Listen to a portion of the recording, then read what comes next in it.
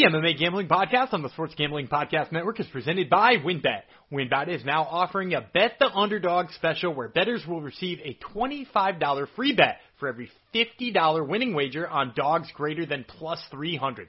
That's $25 bet on top of your winnings. Download the WynnBET app now or visit WYNNBet.com and start winning today. We're also brought to you by PropSwap, America's marketplace to buy and sell sports bets. Use promo code SGP in your first deposit to receive up to $500 in bonus cash. Head on over to PropSwap.com or download the PropSwap app today. And finally, we're brought to you by StableDuel. StableDuel is a horse racing daily fantasy sports app where you can play free and paid games for real cash prizes. You can win as much as $25,000 with just one entry. Head on over to StableDuel.com to get started today. And, of course, while we're mentioning apps, don't forget to download the SGPN app. It's your chance to win $3,000 in the D-Gen Dance, which you can only do on the SGPN app.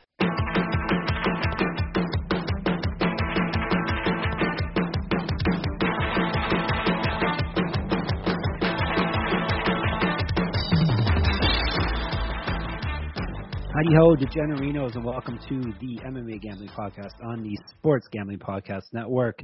Episode 125, a monumental episode. So take that to all the haters who said we wouldn't make it past 124 episodes. Here we are, 125. That's depending on when you listen to this, it may be Thursday already. And if it is, I'm going to dedicate this to all the Irish people out there, or everybody has a little bit of Irish in them this time of year. Happy St. Patrick's Day to you all. And thank you for coming to the podcast. I will be your host. I'm known as the Black Country Banger, Jeff Fox, and I will be guiding you through this week's fight card that we're going to break down. We're going to get right down to business. This fight card, actually, everything came through for us. Nothing really fell off last minute.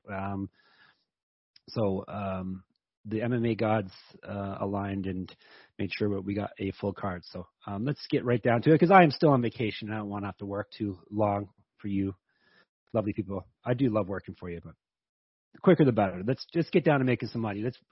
And in that quest, we will bring in my associate host, my co-host, the Mowgli of the podcast, the feral child, Mr. Gumby Vreeland himself. Hello, Daniel Gumby Vreeland.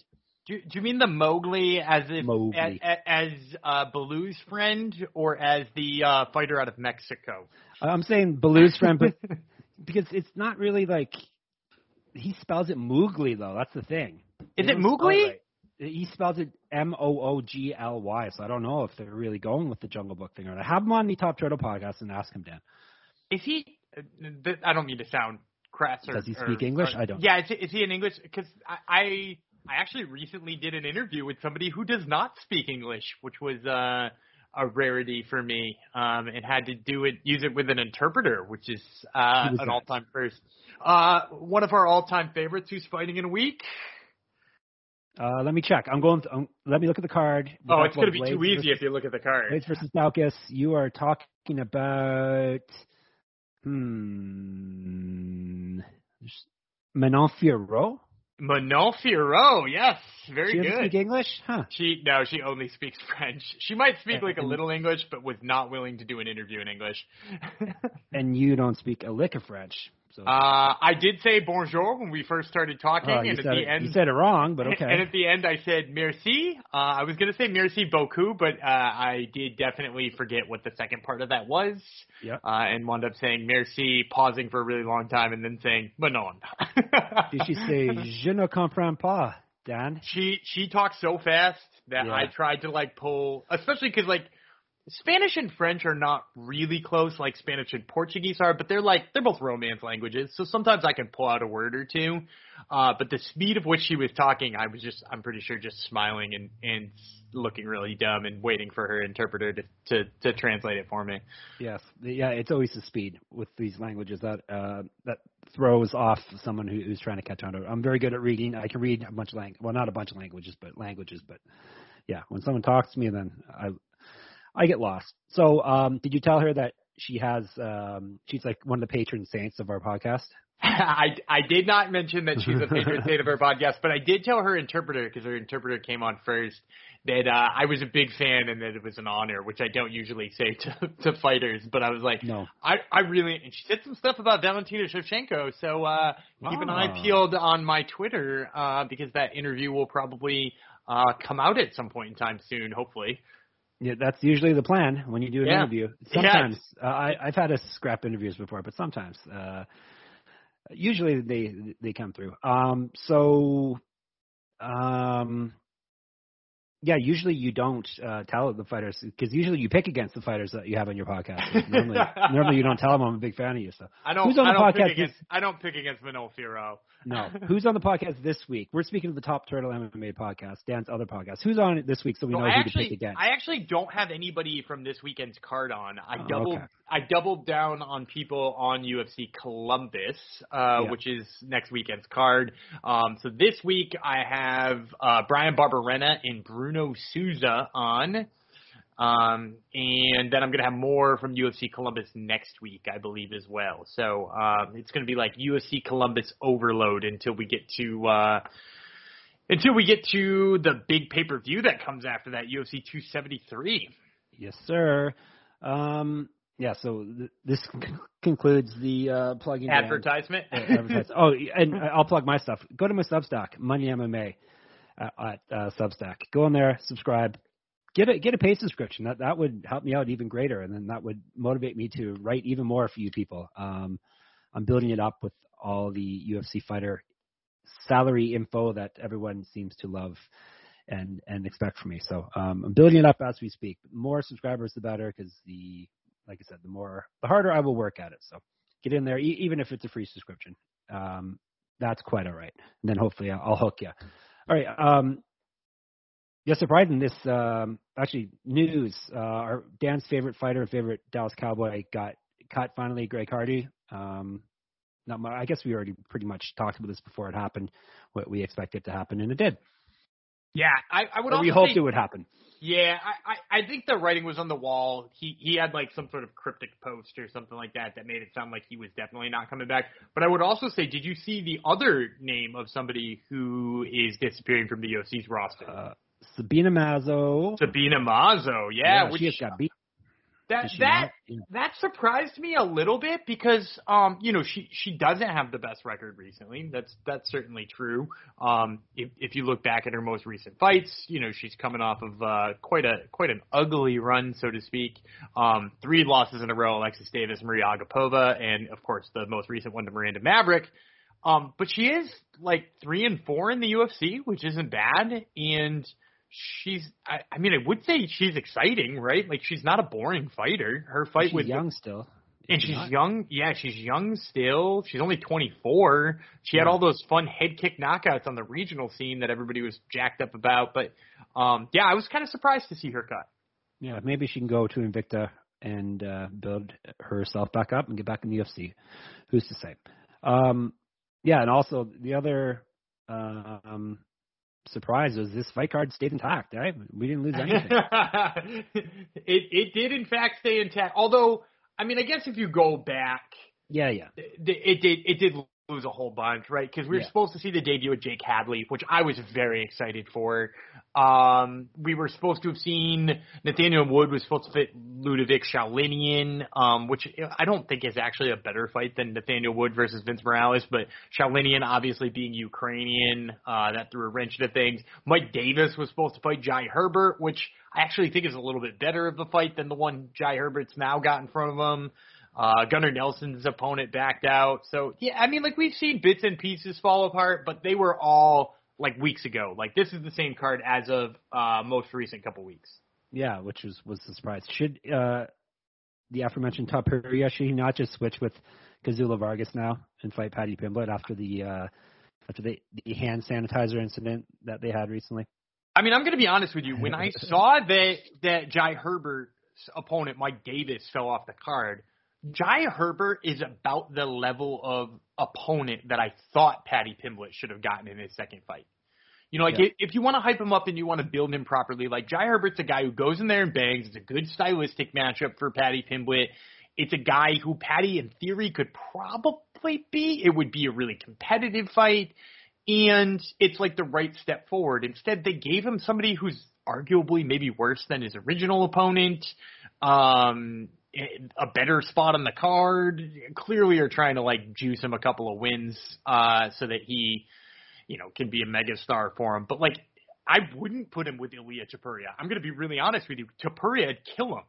Like, I know maybe that's a hot take for the people out there who don't know well enough about Ilia Topuria or are buying all of this Paddy Pimblett hype, but like Ilia Topuria would murder him in cold blood in the cage. It's not even close. So I'm actually glad that fight's not happening. It's a silly fight. Yes. Yeah, Dan is I forgot you're a Paddy Pimblett hater, so this is going to be a lot of Paddy Pimblett hate on this episode. He's almost as if his name's Macy Pimblett. Not quite, but almost. But so I'll say this about. Let me get in on the Paddy Pimblett hate first of all, because I've interviewed Paddy. I've interviewed Paddy Pimblett before, back when he was in Cage Warriors. Perfectly nice to me. He's always been really nice to me. He gave a great interview, one in which he was very humble and very nice. He is not that same Paddy Pimblett anymore. He seems to have let the hype go to his head. He talks a lot of crap. He said some really terrible things about foreign countries. I maybe have some reasons to hate Macy Barber. I feel like there are more reasons to hate Paddy Pimblett. Am I wrong about that?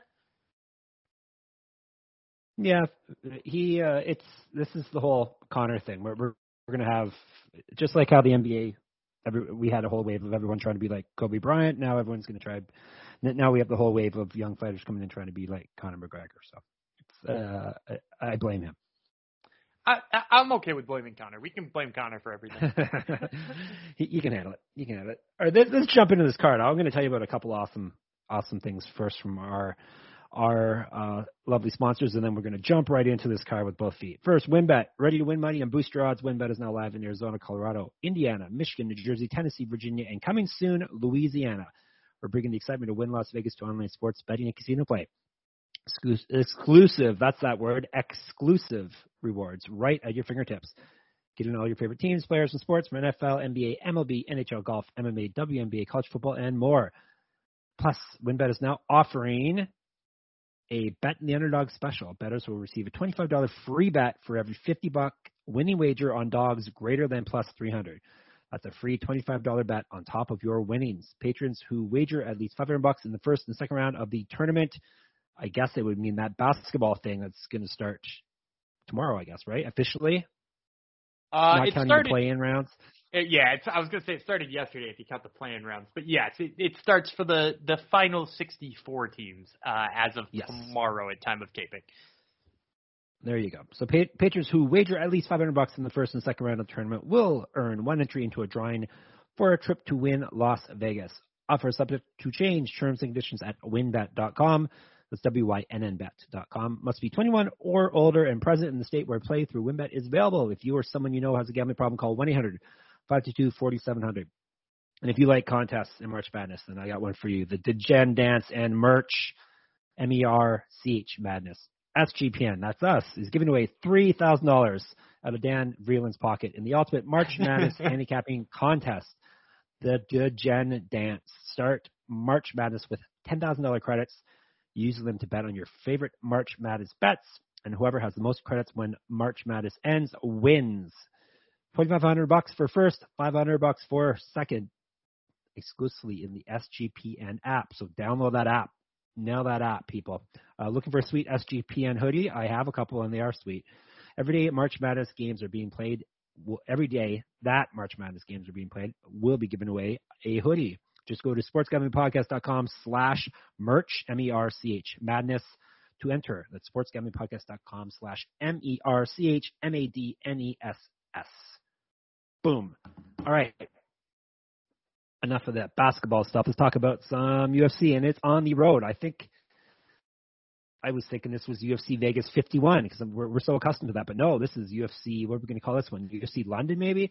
Yeah, I'm pretty sure they're going. That's the hashtag on it. Is UFC London. Okay. And next week you're not even getting Vegas again. You're going back to another weird locale. Columbus, maybe? Oh, I got to know the hashtag, guys. I think it's UFC Columbus.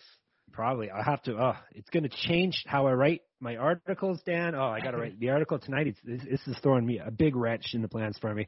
I got to figure out what I'm going to call the article now, Dan. I guess UFC London is going to have to be. Okay, I figured it out. We're good. You can also call it UFC Fight Night, Volkov versus Aspinall. And yes, indeed, it is from London, UK, not London, Ontario, by where I live, but no, London, United Kingdom. The O2 Arena. This Saturday, if you're on the East Coast, it starts at 1 p.m. on ESPN+. That's the prelims, main card, 4 p.m. ESPN+. And we've got a 6-card main card and a 7-card prelims, I believe. 1, 2, 3, 4, 5, 6, 7-card prelims.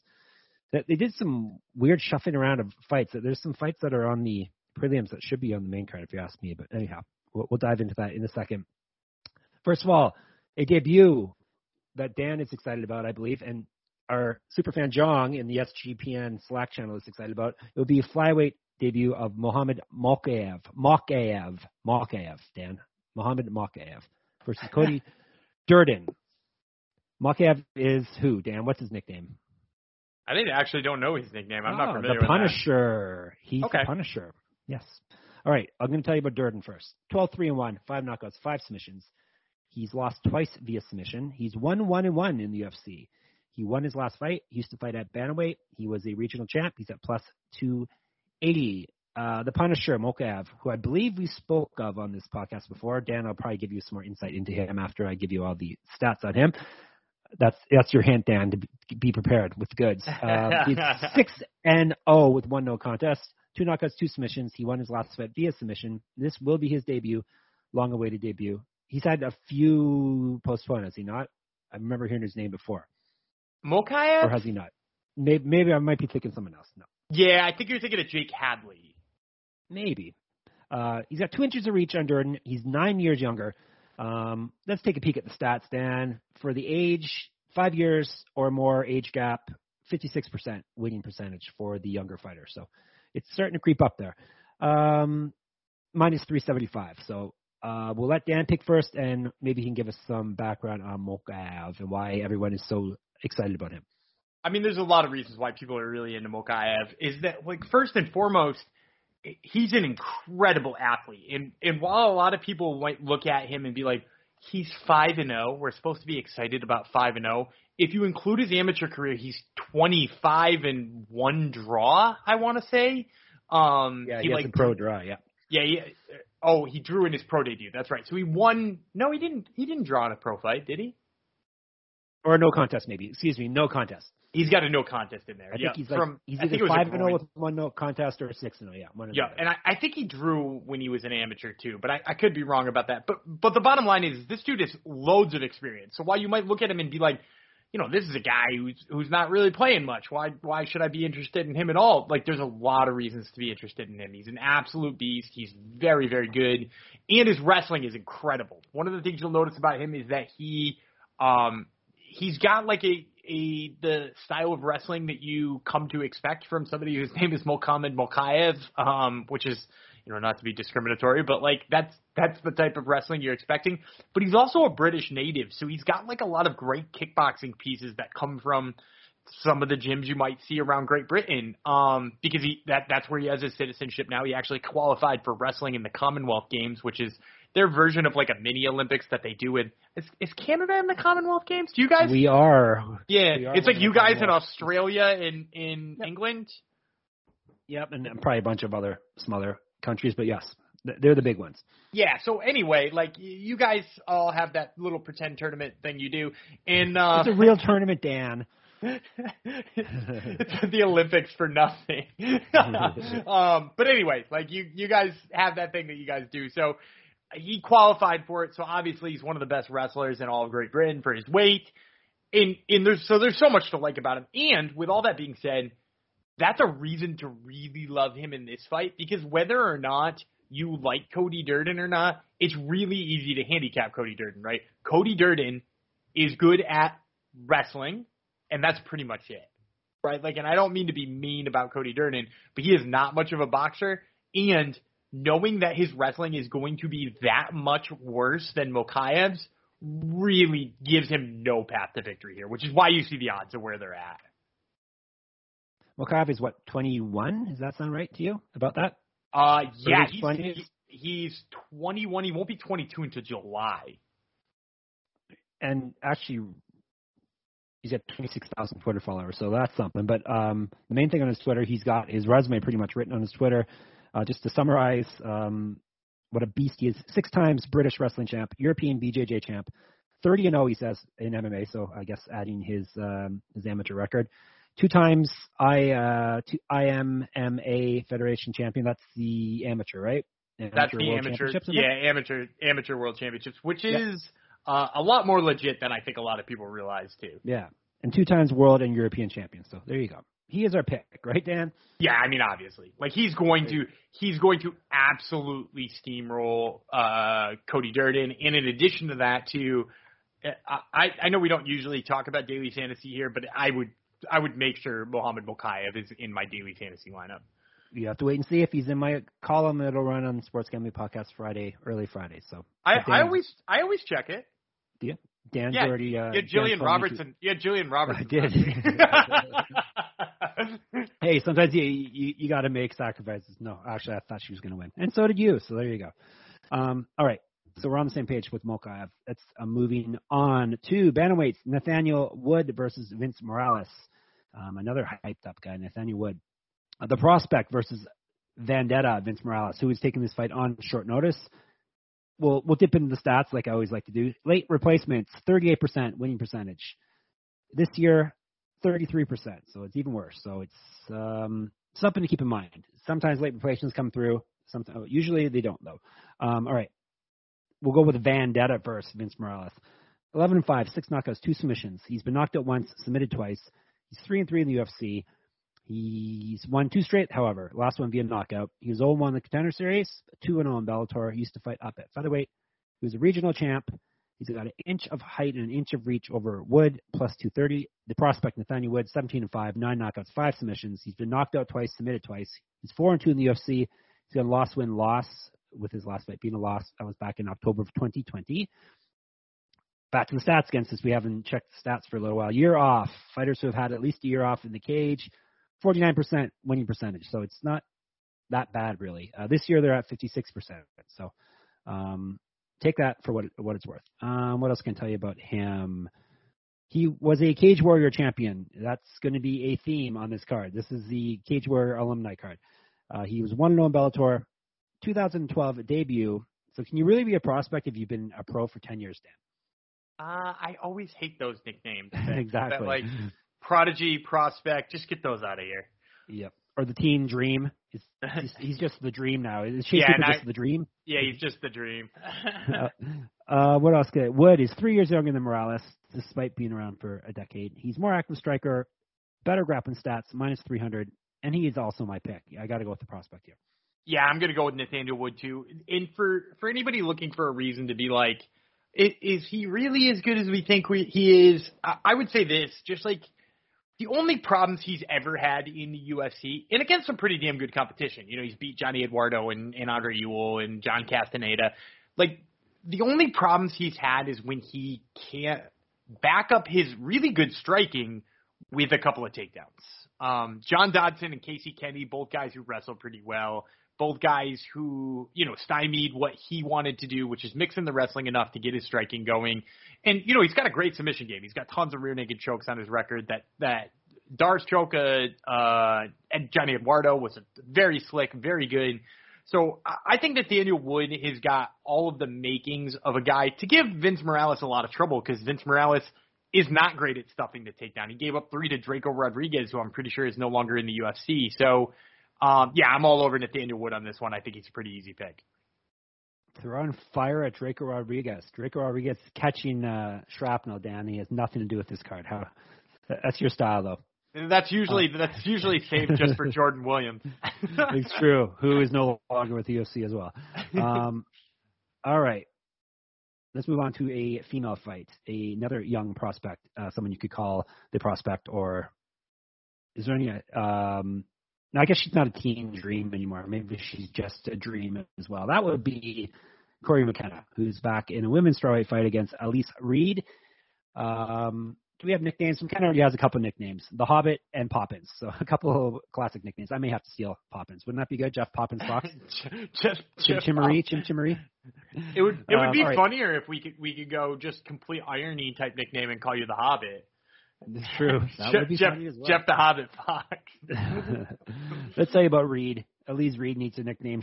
McKenna should lend her a nickname. Reed is 4-1 with 2 knockouts as a pro. She's been knocked out once in her career. 0-1 in the UFC, which was the knockout. She got TKO'd.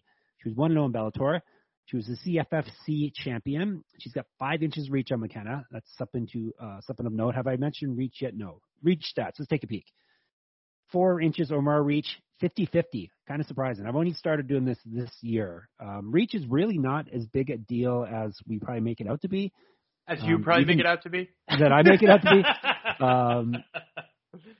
Because it's only, like I said, only 50-50 overall since I started doing this a couple years ago. Just a fighter with the reach advantage is only winning 53% of the time. So it's a little advantage, but not as much as you'd expect. But I will keep crunching the numbers until they come out in my favor. So she's at plus 195. McKenna, 6-1, 2 knockouts, 1 submission, never been finished in a fight. 1-0 in the UFC. However, she's been out since November of 2020. Do you know the story there? Is this a pandemic story with her? This is a European.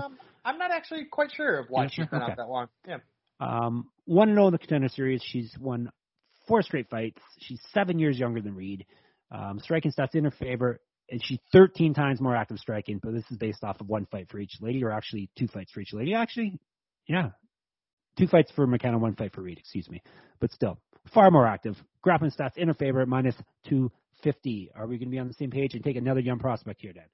Yeah, I'm going to take Corey McKenna. I will say this. I wasn't as impressed with her win over Kay Hansen as a lot of people were, and that's actually a win that hasn't even aged all that well because Kay Hansen has kind of looked a little lackluster lately. Granted, some of that was going up a weight class and whatnot, but Corey McKenna, I didn't even know if she won that fight. But the bottom line is here, she's fighting somebody in Elise Reed whose glaring weakness in her game is her wrestling and her takedowns and stuff like that. And that's what Corey McKenna likes to do. So even if you weren't super impressed with her debut, kind of like I wasn't, I still think she's the smart play here. Yes, McKenna is the pick. I just realized we got 3. This is a very big prospect-heavy card, is it not? We got 3 young guns here, right? Well, I guess Wood isn't super young at this point. We got more coming, too. Yeah, exactly. There are plenty more young guns coming up.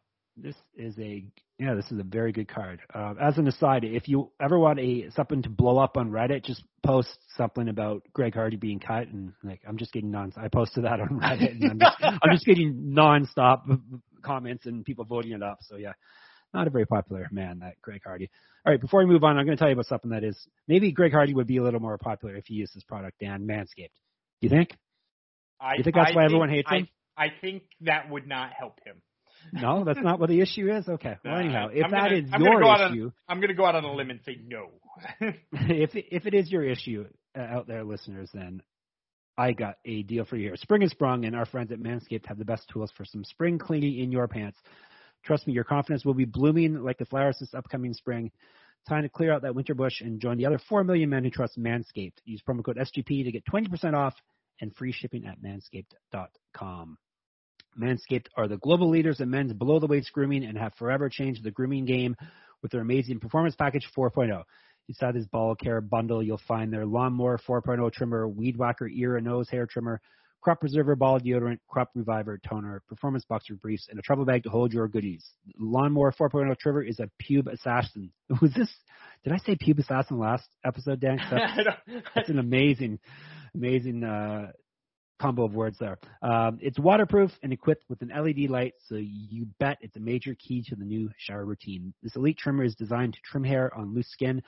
Although your balls might look like punching bags, don't treat them like one and benefit from their proprietary skin-safe technology.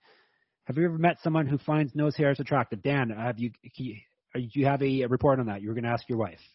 I did ask my wife, and she says, while she is attracted to me, that it was not due to the nose hair. Did she tell you what it was due to? Because a lot of us are curious. Yeah, no, why. I'm still curious, too, and I didn't want to dig too deep because I might find out an answer.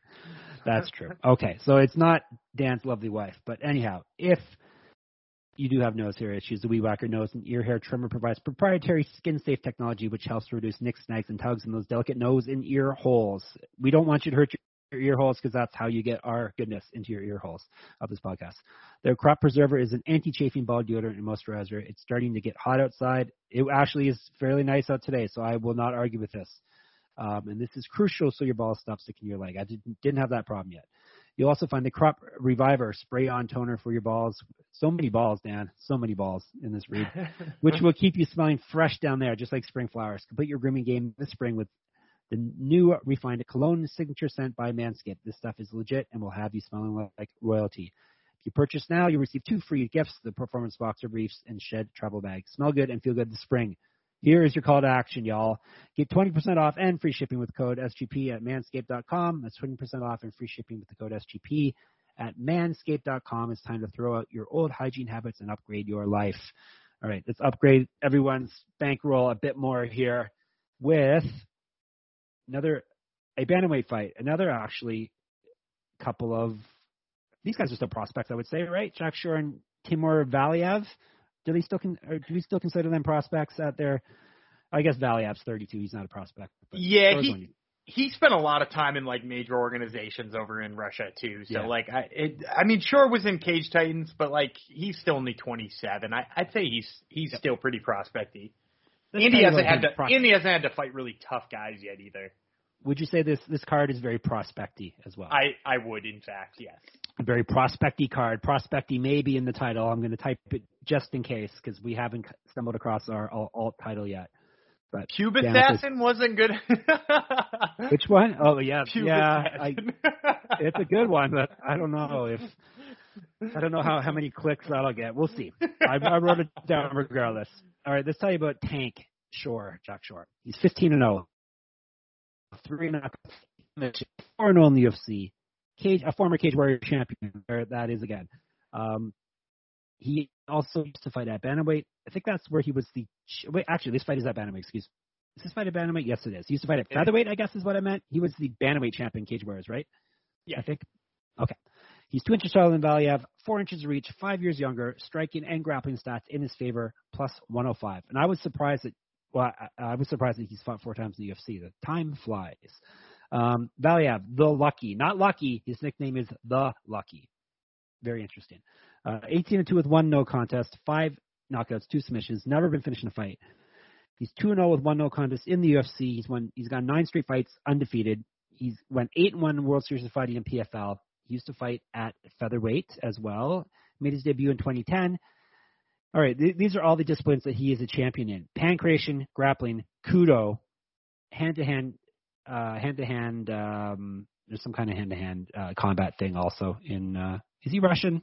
He's from that part. He's Russian. I believe he's Russian, yes. Yeah, it's. I know. I got to be careful calling people Russian nowadays, but yes. Anyhow, he's a champion in all those different disciplines. He's also the more active striker in MMA or in the UFC in the Shore. Minus 130. Here's my first dog, Dan. I'm taking Shore plus 105. Look at us following each other nonstop for 2 whole cards because I'm also going to take Jack Shore here. I think Jack Shore is being slept on here. I couldn't believe he was an underdog. Yep. Don't get me wrong. Very happy. There's lots of things to like about Valiev, right? There's tons of things that I like about Valiev. But my big problem is that, like, I think he gets worse as the fight goes on. I think he gets tired. We saw it in that Trevin Jones fight. And granted, he thought he had Trevin Jones backed out. So that, you can't use that too much. But Jack Shore is one of those dudes who, like, figures stuff out more and more as he fights. He's got a great ground game, so I don't expect Valiev to be able to take him there. I think ultimately he's going to be the rangier fighter in this one, which I think is going to play him quite well here. And, you always get the home crowd advantage, too. I tend to think that plays really well for certain fighters, and Jack Shore is one of them. So, yeah, I like Jack Shore as an underdog play here. I couldn't believe he was an underdog, to be completely honest with you. Same with me. Pleasantly surprised by that. The O2 Arena you would suspect would be rocking with the UFC finally back. And the card is just full of European fighters. So, like our next fight, for instance, light heavyweight Nikita Krylov, who I mistakenly said Russian. He lives in Russian, or he's listed as living in Russian, but he is Ukrainian. He's fighting the Bear Jew Paul Craig, who is Scottish. Krylov has a nickname, Dan? I don't think I've seen his nickname until now. Al Capone? No. Or is it the Miner? The Miner, yes. Yeah, I knew both of those. He used to be Al Capone. He used to be Nikita Al Capone Krylov. He's Al Capone. Wow. I didn't know he was Al Capone. He's very, very old.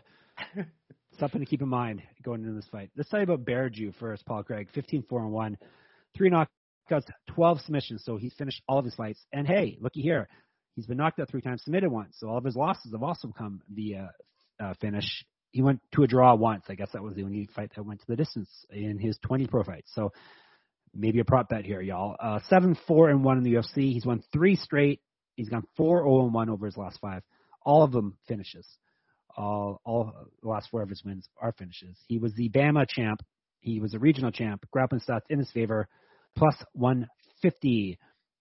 Krylov, the Miner, 27-8, 11 knockouts, 15 submissions. So also a finisher.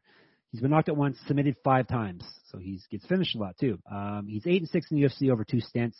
His last stint has not gone quite as well. He's gone loss, win, loss, win, loss. His last fight being a loss over a year ago, February 2021. He was Fight Night's global champion previously. He used to fight at heavyweight. He made his debut in 2012. He's got an inch of reach on Craig, 5 years younger than him, almost 2 times more active striker, minus 190. It's you this time. I'm actually going to go dog again. I'm going to take Paul Craig in this fight. I think the difference maker here for me is the fact that I've seen Nikita Krylov make a lot of mistakes in the ground. He can be really skilled on the ground, right? Like he makes a lot of smart decisions too. But we've also seen him submitted by Misha Serkinov with a guillotine choke by putting his head in the wrong spot. Submitted by Ovince St. Preux by keeping his arms in the wrong spot. Submitted by Jan Blachowicz, who doesn't usually get that many submissions. But like we've seen him make dumb decisions multiple times on the ground. And Paul Craig is somebody you just can't make even one dumb decision against on the ground because he immediately makes you pay for it. So I'm a little bit worried about that. Also, I think Paul Craig has been getting better with his boxing and getting better at using his boxing to get to the mat. Whereas, like, I don't know that Krylov is going to knock him out. Like, you know, Paul Craig has looked pretty good in there against some guys who are definitely better boxers than him, right? Like, you wouldn't say, you know, Jamal Hill is a worse boxer than Paul Craig, but hey, there it is. Paul Craig submitted him. And even Shogun, you know, you would think is a better striker than Paul Craig, but I mean, he went out there and just absolutely dominated Shogun. He dominated Kennedy Zuchuku. He tapped out Magomed Ankalaev, who we're, you know, talking about being awesome. So, yeah, I think Paul Craig is just going to catch one of those mistakes and get us up here. Yep, I agree. I'm taking Craig as well. Look at this. I know, wild.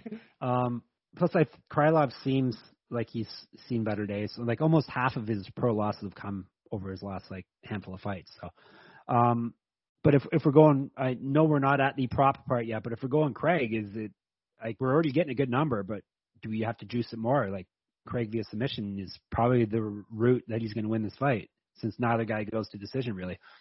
I would say that, but the only thing I would say is that fight, I remember vividly having taken a Paul Craig by submission prop once upon a time, and it was that Shogun fight, which he actually won by TKO by just taking Shogun's back and just, like, hit her back.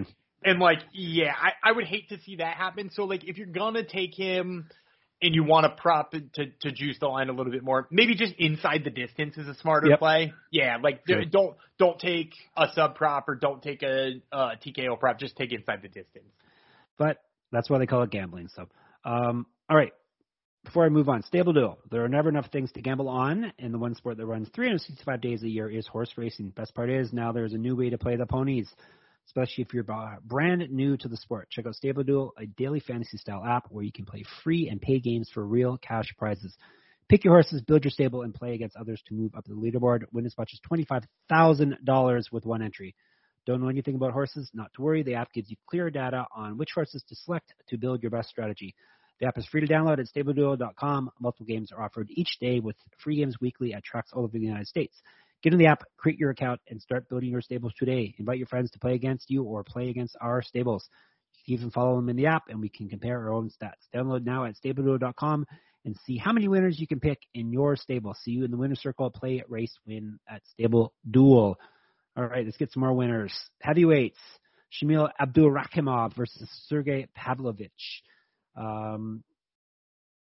We've talked about Abdurakhimov's nickname's Abrek, A-B-R-E-K. I don't think we ever got to the bottom of what that is or why that's his nickname, though, have we? I have not, correct. All right. Well, have him on your show, Dan. Have him on your show. He's 20-6, Abrek, that would be, Abdurakhimov. 9 knockouts, 4 submissions. He's been knocked out 4 times, submitted once. 5-4 in the UFC. Lost his last 2 fights via TKO.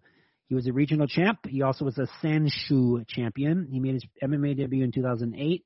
Grappling stats in his favor, plus 240.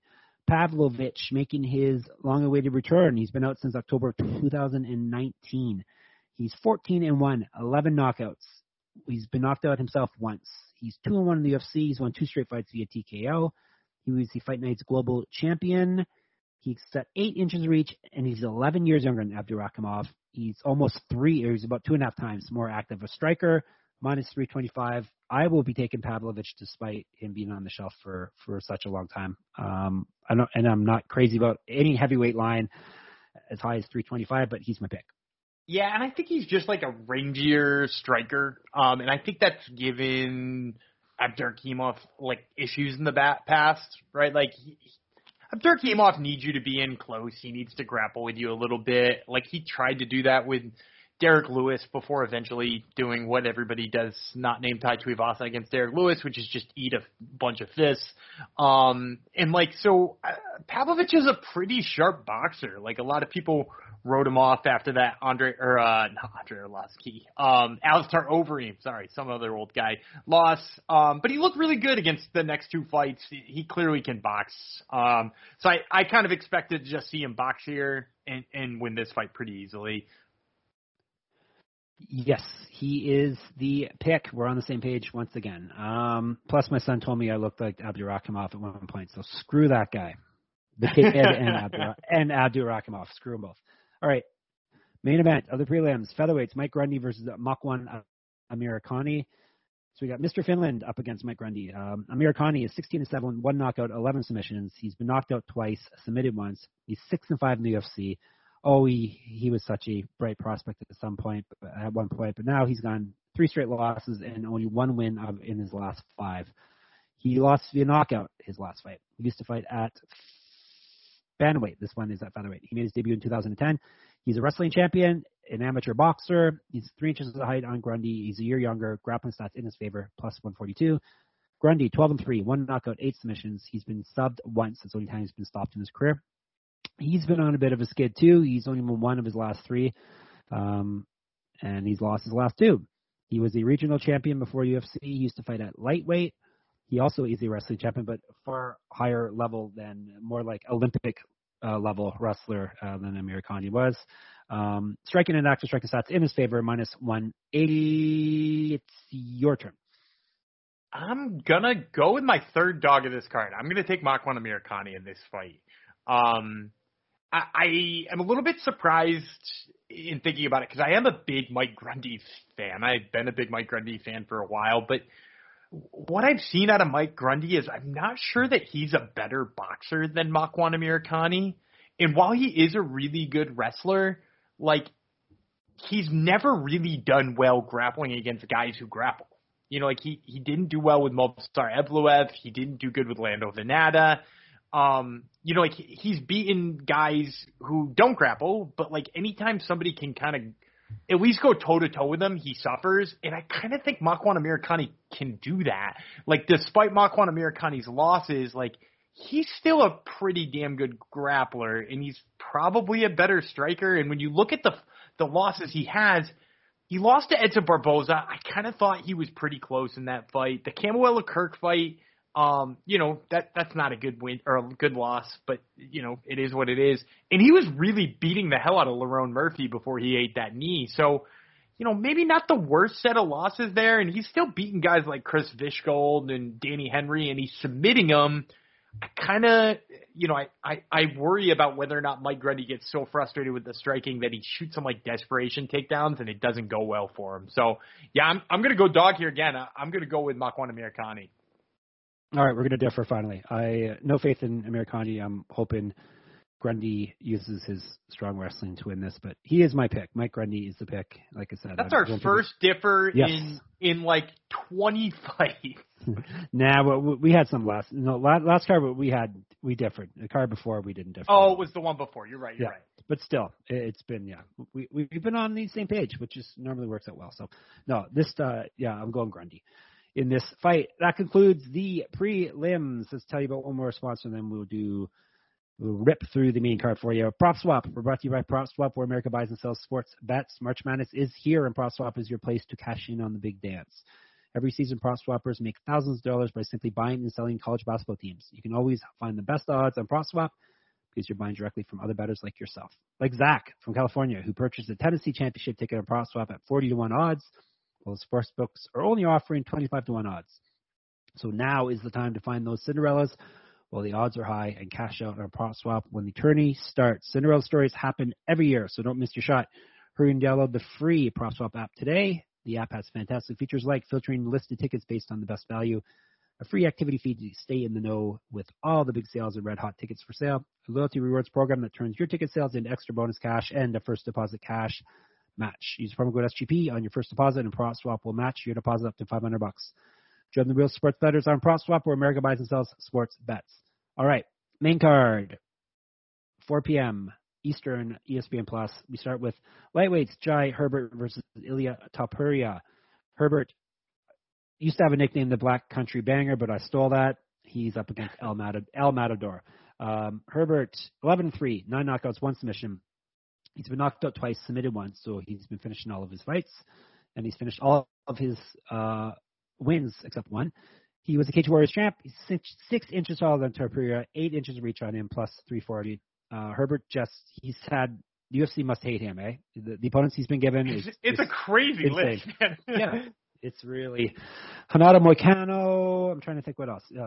Topuria is a very difficult person to fight. He debuted against Francisco Trinaldo. Yeah, and then he's had Renato Moicano, and then Kama Worthy, which he got the win over. So he's not been usually the Cage Warrior champs that they kind of treat him nicer than this, but no, not the case with Herbert. Let me tell you about this week's foe of his, Topuria, El Matador, 11-0. So there you go, another killer. 3 knockouts, 7 submissions. He's won 3-0 in the UFC.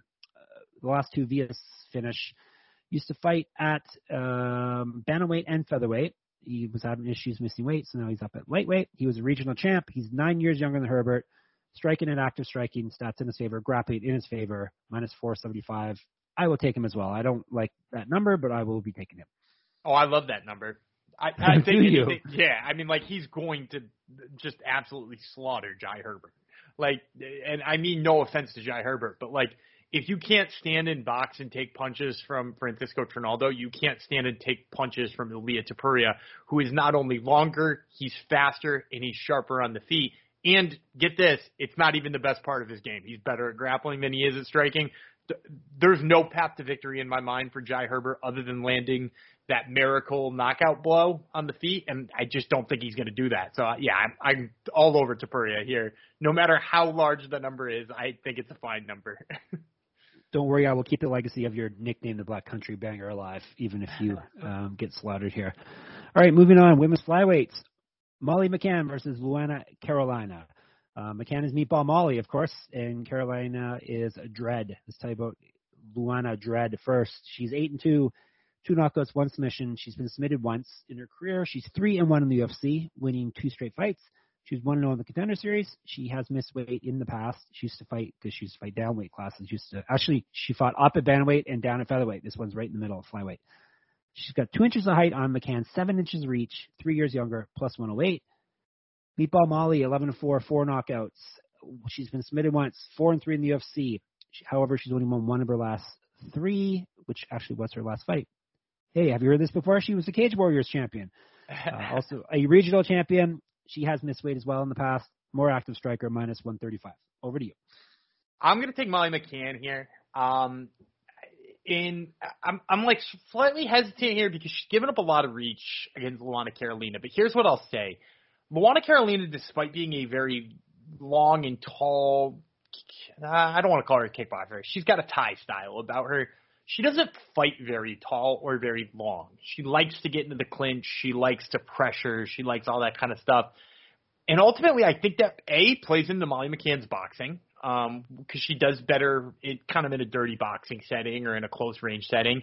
And B, I think that always also lends itself well to Molly McCann's takedowns because while, we typically think of Molly McCann as a boxer, she actually, most of her wins have come when she mixes in her wrestling well. The Deanna Belbicha fight sticks out to me as she pretty much only won that fight because she was out grappling Belbicha. So Luana Carolina has showed holes in her grappling. She even got taken down by a strawweight last time out.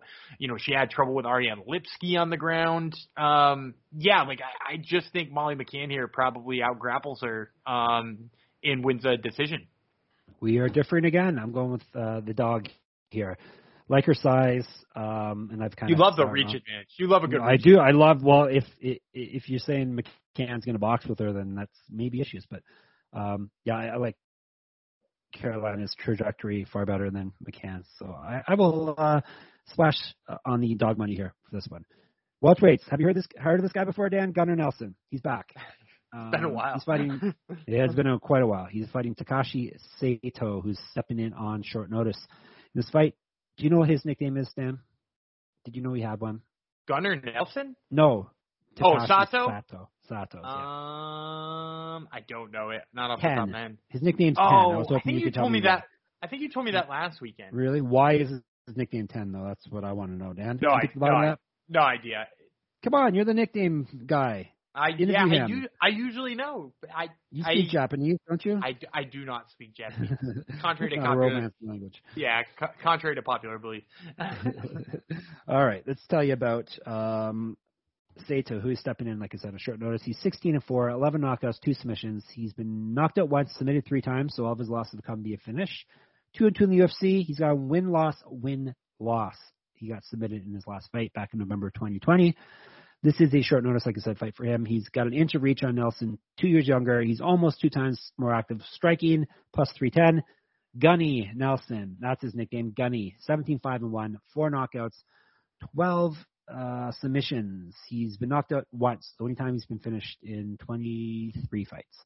He's 8-5 in the UFC. He lost 2 straight and only won 1 of his last 4. However, he hasn't fought since September of 2019. So it's been a while. He made his debut in 2007. He is a grappling champion. He's an inch taller than Sato. Grappling stats in his favor, minus 425. Both guys are coming off a layoff, which helps. And Sato's stepping in short notice. So I'll go with Nelson here. I think his grappling can get the job done for a guy who 3 out of his 4 losses have come via submission. Yeah, and I would typically worry about Sato landing the big bomb because he does have absolute dynamite in his hands. But the big problem with him here for me is that, first of all, Gunnar Nelson fights well at range. He's got that karate stance. It keeps him away from really dangerous strikes. And then, once it hits the ground, it's over. Gunnar Nelson, a very, very high-level grappler. People forget he has a submission over Jeff Munson in Abu Dhabi's, which is, no small feat to beat a guy that much bigger than you in the absolute division at Abu Dhabi. So, yeah, I'm all over Gunnar Nelson here. I think he wins this one rather easy, and you might want to look into a sub-prop. Yeah, that's what I was thinking. Nelson is the pick here for both of us. And hopefully, speaking of eating a big bomb, he hasn't hopefully eaten any big bombs over the past, 3 years, or 2.5 years, so hopefully that helps as well. All right, moving on. Lightweights, Paddy Pimblett versus Kazula Vargas. Kazula is actually his nickname. His real name is Rodrigo, I believe, or Hadhigo, actually. Pimblett is the baddie. Let's tell you about Vargas. 12-4, 7 knockouts, 3 submissions. He's been subbed once in his career, the only time he's been finished. 1-2 in the UFC. He won his last fight. He used to fight at welterweight. Grappling stats in his favor, plus 350. Paddy the Baddie, a.k.a. Owen Hart, 17-3, 6 knockouts, 7 submissions. He's been finished once in his career via submission. He's 1-0 in the UFC, 1 via knockout. Dan and I were not impressed with his performance, though. He's won 3 straight fights, all finishes. He was a 2-division Cage Warrior champion. He used to fight at featherweight. He made his debut in 2012. He's got 2 inches of height, 2 inches of reach on Vargas, 10 years younger than him, almost 3 times more active striking, minus 500. Is it me or is it you? I forgot already. I can go first on this one. You go. I'm nowhere near this line. Like, I think if you're betting minus 500 on Paddy Pimblett, you're an idiot. But I do think he's the right play. Like, this is a setup fight. They want Paddy Pimblett to look good at home, to continue to buoy him as a star. Like, there were calls for him to fight Jared Gordon. There were calls for him to fight Donald Cerrone. There's a reason he got Kazula Vargas, is because he can handle Kazula Vargas, and I don't think he would have handled either of those other two.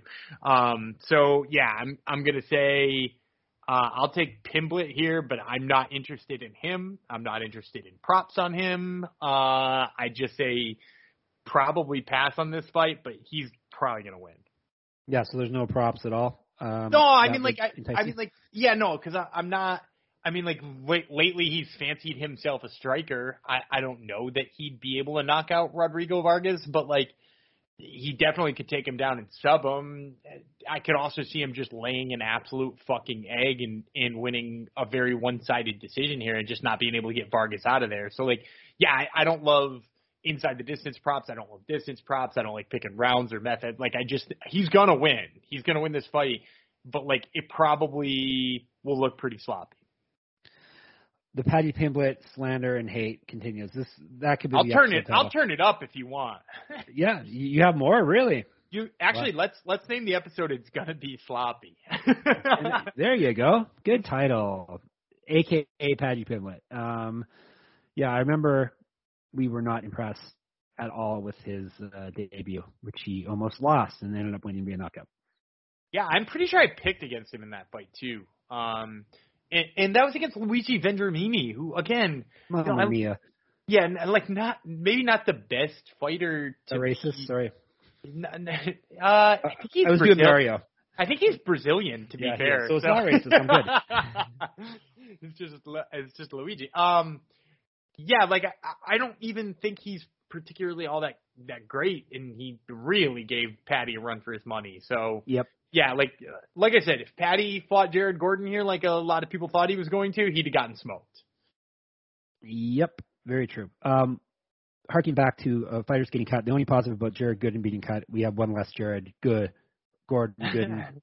One less in the UFC helps. You know the one I'm talking about because Gooden's gone. Yes, exactly. All right. Yeah, this is a pretty fire fight card, especially if you're into the younger European fighters. All right, co-main event.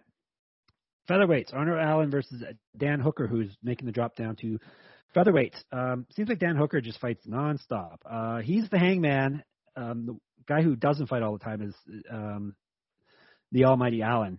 That's kind of probably why there isn't as much steam on him as there should be. Let's tell you, this fight is basically a pick 'em almost on the board. Let's break her down. We'll tell you about Hooker first. 21-11, 10 knockouts, 7 submissions.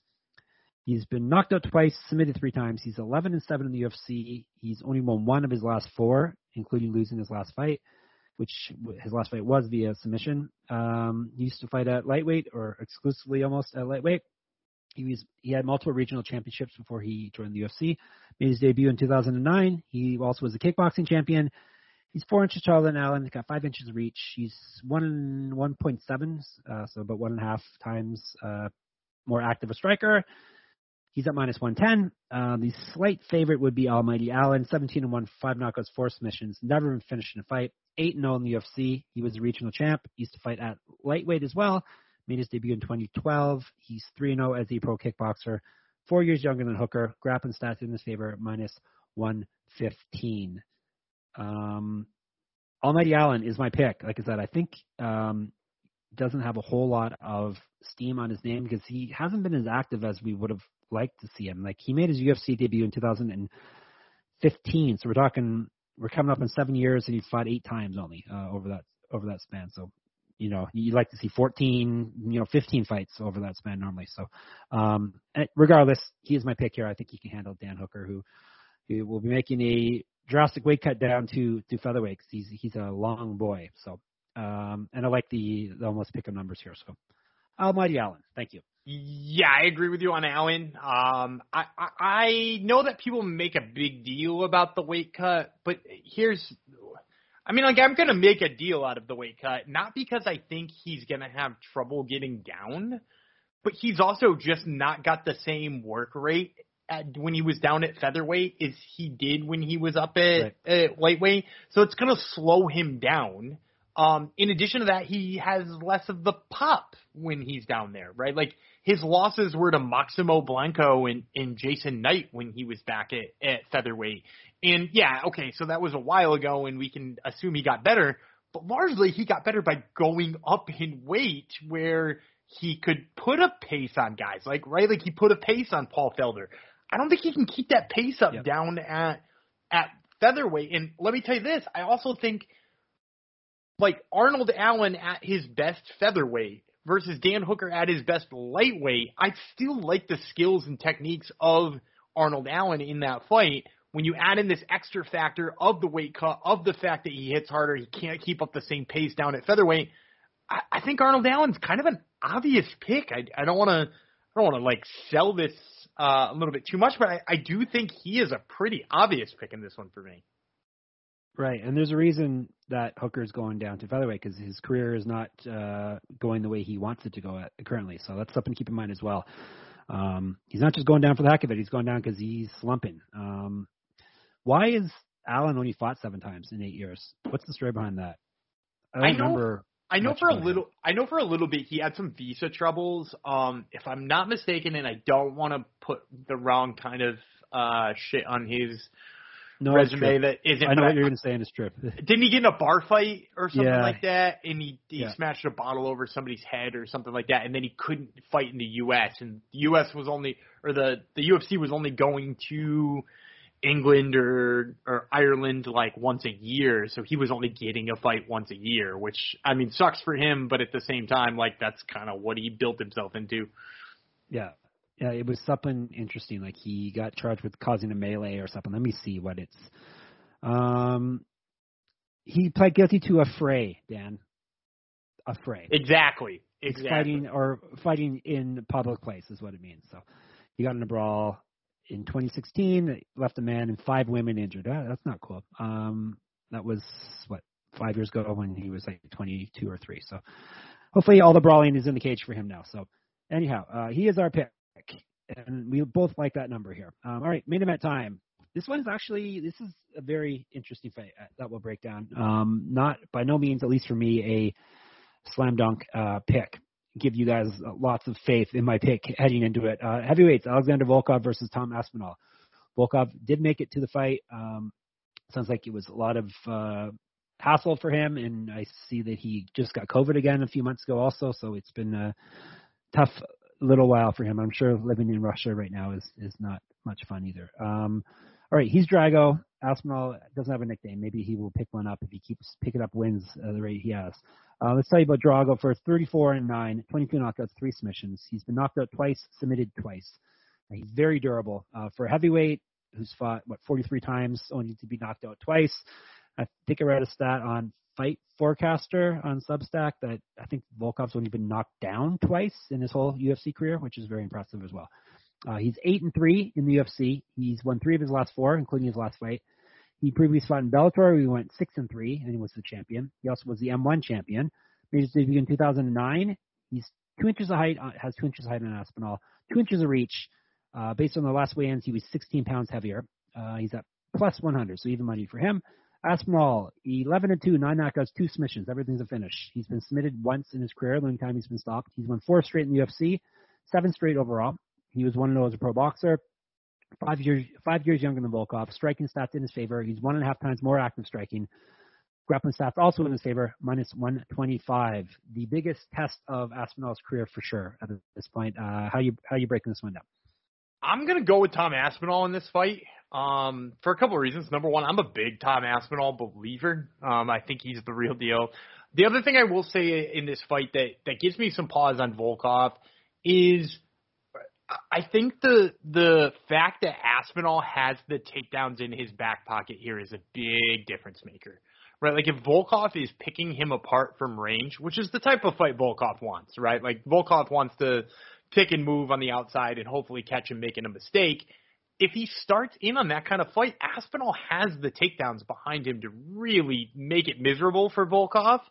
And the other thing I will say is, too, is Volkov is used to having a large reach advantage, like a very large reach advantage.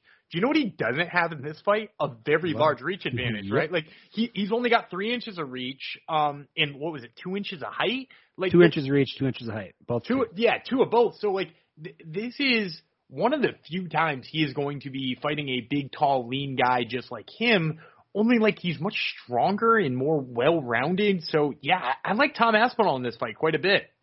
Yeah, I'm picking Aspinall as well. There are obviously some issues. I could very easily see this be his prospect loss in the UFC because, like I said, Volkov extremely durable, going to be very hard to put out there. Going to have like not a huge size advantage, but he's going to have a size advantage. But I do like Aspinall's all-roundedness, as Dan said. Like he can grapple if need be. Probably will be, well, not probably. He should be much quicker on the feet as well. So yeah, but like I said, this is by no means a slam dunk pick by any means, but hence the close line, I guess, which is good. We haven't really had a close, at least in terms on paper, we haven't really had a close main event for quite a while. We've seen have had a lot of mismatches, like Santos and Ankalaev wasn't very close on paper. What did we have before that? Cody Masvidal was not at all. Yeah, that was terrible. Like, that was terrible. Yeah, it's been Makhachev Green, not close at all on paper. Yeah, when's the last time we had an actual close fight on paper? Now I've found in a rabbit hole. Walker Hill, I guess that one was kind of close on paper. So anyhow, I think Hill was still a pretty big favorite in that one too. Yeah. Anyhow, this is good. This is what you want to see at the top of cards. A tightly contested, at least on paper cards. So yeah, Aspinall is my pick as well. This could be this coming out party for him, right? Win this fight and maybe one more fight and into a title shot possibly, right? Yeah, this fight should earn him somebody like, Stipe or Ciryl Gane or somebody like that for sure. Derek Lewis. Yeah, Derek Lewis fight. Derek Lewis. Although Derek Lewis is coming off of being knocked out pretty damn bad, so it might be a while before we see Derek Lewis back. Yep, that was quite the knockout. So yeah, this should be an interesting fight, and it's going to tell us a lot about Tom Aspinall. Hopefully, for interest in the sport, hopefully he passes the test because we can never have enough young prospects in the heavyweight division. So, all right, so we differed on a few. On the same page for most of them, which is good. It'll make the card interesting come Saturday. All right, let's go. Recommended plays. I'm going to go right off the cuff. Dan's got to get his mojo back from last week, so hopefully have some good recommended plays, and you can get off the schneid and get back into what we all expect from you to hear, Dan. Yeah, I think I got a little too cute last weekend with big fancy props and loaded parlay. So I'm going to keep it simple this week. I'm going to start with $30 on Arnold Allen. I just think that line looks really nice. I don't have a lot of faith in Dan Hooker down at that weight class. And that is -115. I am taking him as well, since I'm going from the top of the card. How much do I want on Allen? $30 actually sounds good. I know it's boring, but hey, we got to pick winners here. So Allen is my pick as well, straight up $30. All right, I'm going to take another 30 and put it on Paul Craig. That's one of my absolute favorite underdogs on this card is Paul Craig. I think he's just gonna catch Nikita Krylov sleeping, and I'm gonna love it when he does. All right, $30 Craig plus 150. I will take. What can I get? Do you have props in front of you or not? Oh, of course. Obviously, I do. All right. Of course he does. He's a degen. What's the line on Gunny via submission? -110. All right. Let's take $10 on that since it's a prop here. So, okay. $10. Nelson, sub, -110, you said? Yep. All right. So I'm gonna use my one prop here, and I'm gonna go with Muhammad Mokaev. I'm gonna go with him inside of the distance. I'm not gonna pick sub or TKO because I think he can get both of them done. But him inside the distance. Well, hang on, I had that number here somewhere, and then I had to ditch it so I could go look at yours. Him inside the distance is also -110, so the same number as seeing our main man Gunnar Nelson win. Right. I'm gonna take him here. How much money you want to put on that? $20. $20. All right. So Dan's used up 80. All right. I'm moving on. I'm going to take Paul Craig. What can I get Craig inside the distance at, Dan? You're gonna stretch it out a little bit. Paul Craig inside the distance plus 260. Oh wow. $20 on that. That's a good number. $20. Craig inside plus 260. You said. Yep. Beautiful. All right. Over to you. My last one is I'm just gonna take Tom Aspinall straight up with my last $20. All right, Aspinall. And what do we have him at? Minus 125 for Aspinall. $20 on that. All right. What do I have left? I have $40 left. I'm going to put it all on Mokayev, just to win outright. The number's not that great, but I'll put a good chunk of cash on it. So $40 Mokayev minus 375. So 60. Yep, that's all of mine. All right, here's what Dan's got. $30 Arnold Allen to win minus 115. $30 Paul Craig to win plus 150. $20 Mohamed Mokayev inside the distance minus 110. $20 Tom Aspinall to win minus 125. I have $30 Arnold Allen to win minus 115. $10 Gunny Nelson submission minus 110. $20 Paul Craig inside the distance plus 260. And then $40 Mohamed Mokayev to win minus 375. Boom. You got a parlay? Do you want to do parlays or not? Sure, I'm going to keep it short this week, but at the same time give you your lovely 10-1. So I'm going to steal your Paul Craig wins inside the distance play, and I'm going to pair it with Ilia Topuria winning by knockout. You put those two together, it's already 10-1. And I think, and there's a chance that Topuria goes in there and he submits Jai Herbert, but Jai Herbert likes to bang, and Topuria swings until he feels like it's not working out, and then he goes to the ground. I think it's going to work out for him. So, Paul Craig inside the distance, Topuria by knockout, and you can get that at 10-1. That is, the gens are going to be all over that, Dan.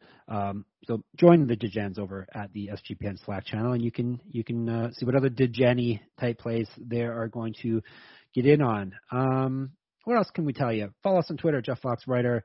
He is Gumby Vreeland. Read our stuff, sportsgamblingpodcast.com. Subscribe to moneymma.substack.com, where I do my MMA type writing and I run pick'em contests and all that good stuff. So, and listen to Dan's podcast, Prelim Primer. Yes, that's it. Primer. Yes. And Top Turtle MMA. Did I get all that right? You got it all right. I like letting you sweat though. Yep. I'm going to take her home. I am the Black Country Banger, Jeff Fox. He is Gumby Vreeland. We'll be back on Sunday to tell you how much money we made, all of you. Until then, what should I tell him to do? Until then, keep your chin up and chin up, hands up? No, chin down, hands up. That's what I should tell him, right? Sure, yeah. Chin up, chin down, chin hands up, hands down. Chin up, hands down. Bye.